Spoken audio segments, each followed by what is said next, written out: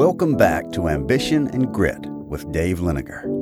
In today's episode, Dave discusses how to overcome the challenges of hiring and retaining employees during the current labor shortage. Hiring people can be a difficult process for employers of any size. Over the past 50 years, RE/MAX has been able to hire and retain top talent despite changing economic conditions. Let's tune in to discover how to build a strong team. You know, I think one of the major problems that employers have in today's market is keeping and retaining their employees. Part of it is a younger generation that really weren't like the baby boomers of stating, well, I'm going to go to work for 30 years for the same company and retire. They want different adventures, different challenges, and so on. But even there, retention is an incredible, difficult task. Plus, turnover is very expensive. The cost that you lose from losing a well-trained, competent individual and starting over again with somebody that has to learn the ropes is entirely different. Keeping employees engaged and satisfied with their jobs isn't easy, but retaining employees is essential for any business because it reduces the cost and time involved in recruiting and training new staff. RE/MAX's ability to retain many top executives for decades was truly remarkable. I think that retention starts with the hiring process. If you look at the staff that works at a typical Holiday Inn or a Marriott, interestingly enough, at Four Seasons and Ritz-Carlton, their pay scale is the same as the Holiday Inn or a Marriott. And what they do is they'll recruit 30, 40 people and take one. They don't try to teach customer service. They don't try to teach attitudes. You can't. Either a person is service-oriented and is gung-ho to help somebody. It's just forcing it if you say, let me teach you how to smile. And so you can divide your employees into three groups, A's, B's, and C's. I don't care if it's your senior officers or if it's your administrative staff. They can all be divided into A, B's, and C's. A's are awesome. And A's do not cost you money. They make you money. And so if you overpay to get an A, they're going to more than earn their living and give you profits. About 10% of the people you can find really are A's. Then you get to your B's. And B's are fairly engaged. They may be pigeonholed where they're at. They kind of look at the job as being a 8-to-5 job and really not anxious to come in and work overtime or whatever. That might make up 20 or 30% of your people. The balance of your people are C's, and they are not engaged. They're either doing the wrong work, which is not interesting to them, or they're slackers that I want a paycheck, and I'm going to do as little as I have to keep from being fired. And that's the nature of the beast. You know, not everybody is self-motivated. Not everybody is a risk taker. Not everybody has the grit and the determination to make something work. There's a lot of them that are just there. That's where you need your turnover, and you're going to have your turnover. It is impossible to take a C type of person and make them into an A. By the time you've got them, they've already had 20 years of growing up and being around other people who have affected them and given them the personality they're going to be. Most employers want to have as many high-achieving employees as possible. As Dave describes them, level A employees are worth overpaying to hire because of the value they provide. So how do you build a team of superstars? It goes back to who you hire. You can't make chicken salad out of chicken shit. And if you start with the wrong ingredients, it's never going to work. One of the things that I would be quite concerned about is, where else have they worked? How long did they work there? How many jobs did they have? Was it a continual progression? Looking at the resume, it looks like they got here and then they got promoted and they went here and got promoted and went here. Okay, you may be a stepping stone, but you may have an A player for 2 or 3 years. By the same token, if it's 90 days here and 180 days there, and that's a troubling sign. The other thing that you should ask in an interview when you're interviewing somebody, tell me about the last place you worked. It's on your resume. It's XYZ company. What you like best about that company? What was really cool about it? What did you dislike the most? What would you have changed if you could have changed? Would you have stayed with that company? And you'll start seeing patterns. And you can say, what about this other company? How'd you like working there? And if the pattern comes down to, I had a lousy boss, she didn't know what she was doing, she micromanaged everything I did, and that's repeated every 90 to 180 days, you're not going to make them happy either.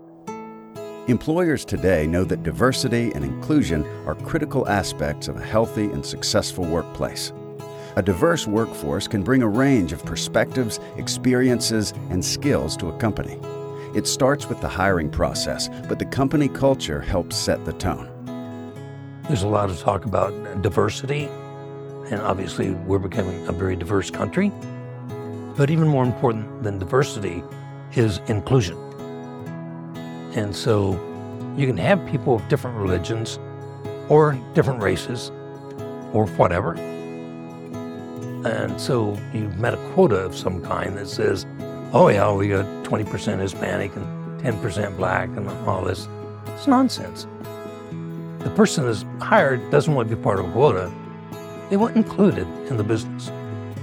And so 4 white guys go to lunch together every day, and the one Hispanic in the same department never gets invited. Well, I'm different. My skin color is different.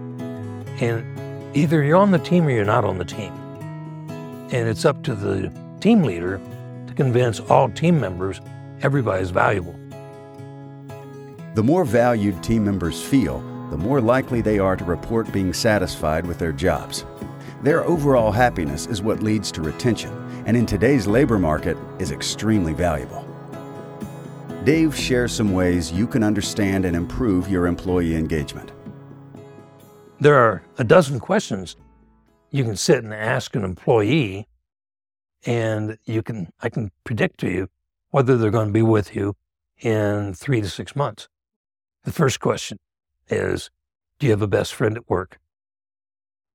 People in this day where they feel loved and appreciated and somebody that co-commiserates with them and that they like to work with. And so when you see somebody, there are wallflowers, there are introverts, but even introverts have friends. And so having a key friend is very important. The second question is, has anybody complimented you in the last week on what a fabulous employee you are, or something that you've accomplished in this week? And if you get a no from that person, that means, we go back to the opening session, it means they're not being appreciated and they're not being given the personal attention that they need. The leadership team of any company must be turned into the thoughts and feelings of all team members, because each individual employee may be motivated by something different. I used to think at RE/MAX, everybody should make $100,000 a year. And that was 40 years ago. And we had people making $150 and we had people making $50. And I kept thinking, how do I motivate these slow guys to step up the pump? And as I aged and matured, I found out some people are just happy making $40,000 or $50,000 a year. Especially a lot of people that made $100,000 in their 30s and 40s, they don't want to work Saturdays and Sundays and evenings anymore.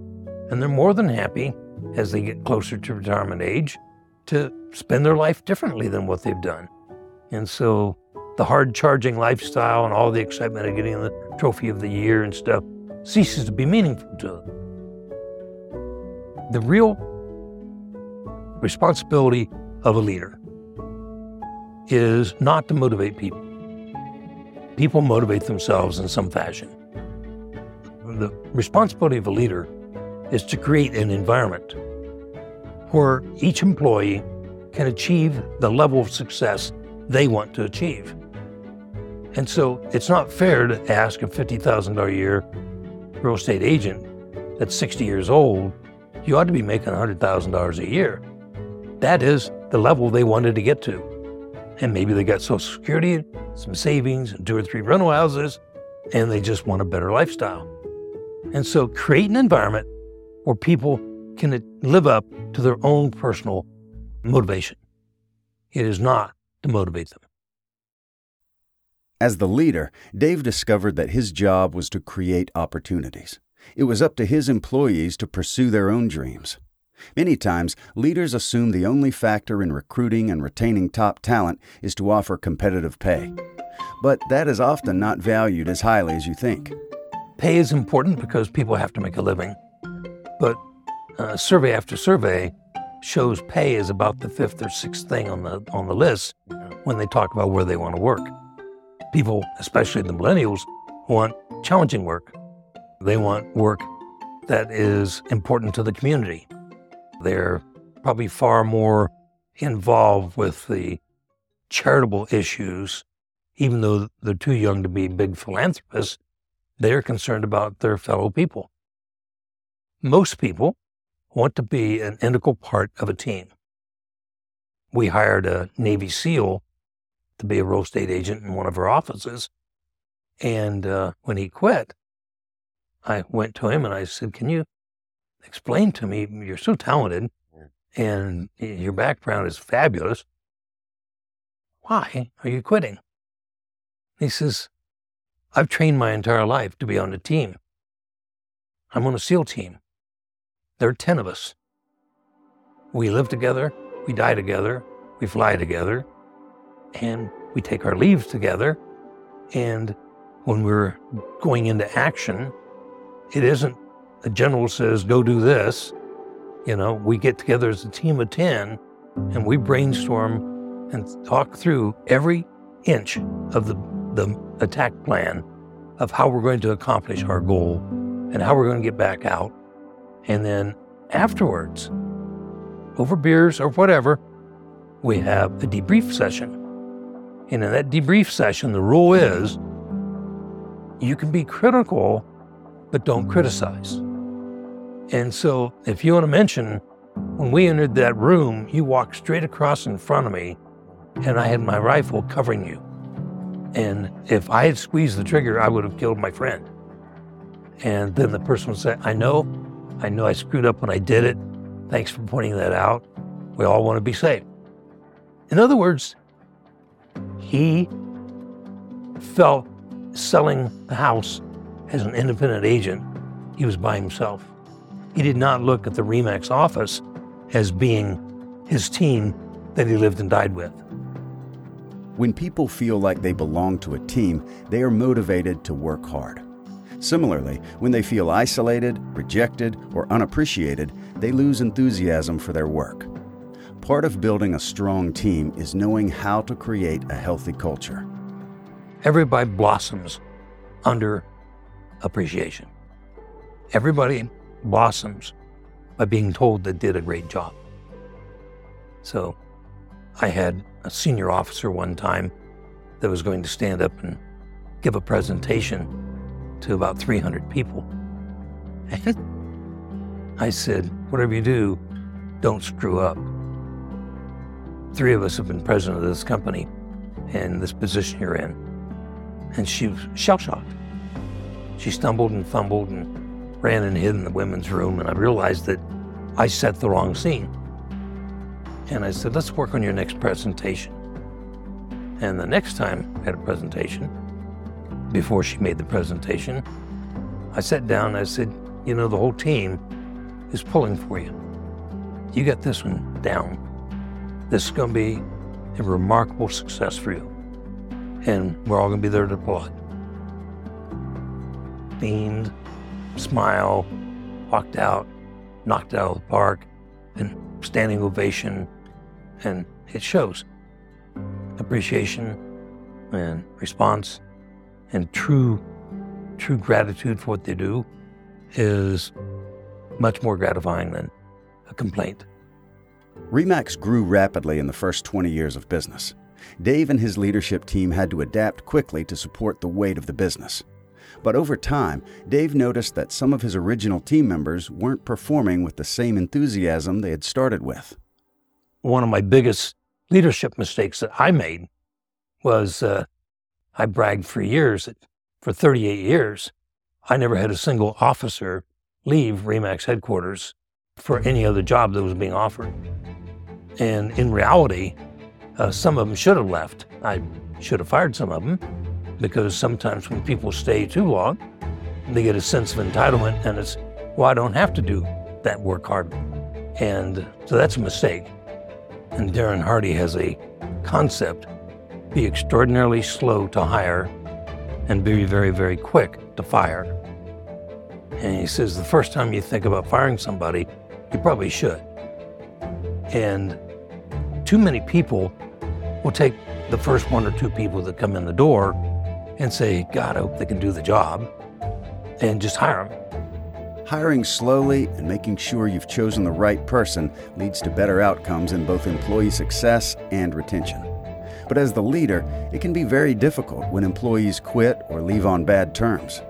Often, the leader's instinct is to avoid confrontation or a difficult conversation.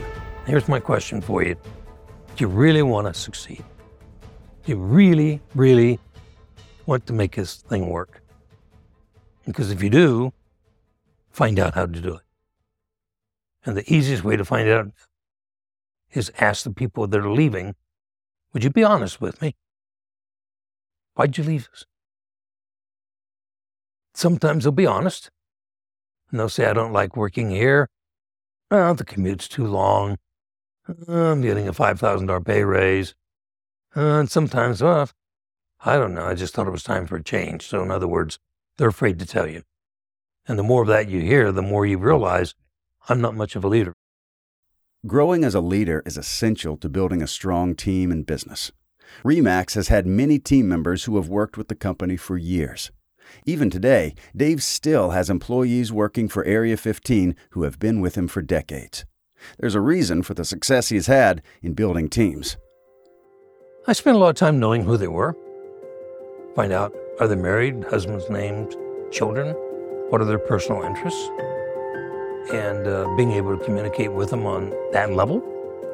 I think I'm the kind of guy that could go to the country club following the golf tournament, handle myself in the country club and have a couple of cocktails, and everybody think I'm a good guy. By the same token, I can go down here to Bud's Bar, and I can go in my cowboy boots and jeans and have a couple beers and a cheeseburger and talk to a rancher or a farmer or one of the bicycle gangs. I am truly interested in people. I'm fascinated with people, and I'm fascinated with finding out what makes them tick and what will they respond to. Thanks so much for tuning in to today's show.